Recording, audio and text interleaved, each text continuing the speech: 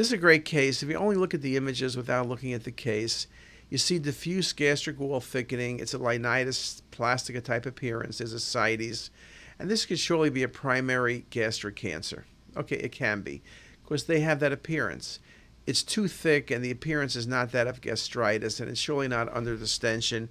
Again, the importance of giving oral contrast before you do a study to make sure you don't overcall or undercall gastric pathology. But if you have a patient with breast cancer, Linitis plastica, you got to think about metastatic disease, and this was metastatic breast cancer, indeed, to the stomach. Just a beautiful example.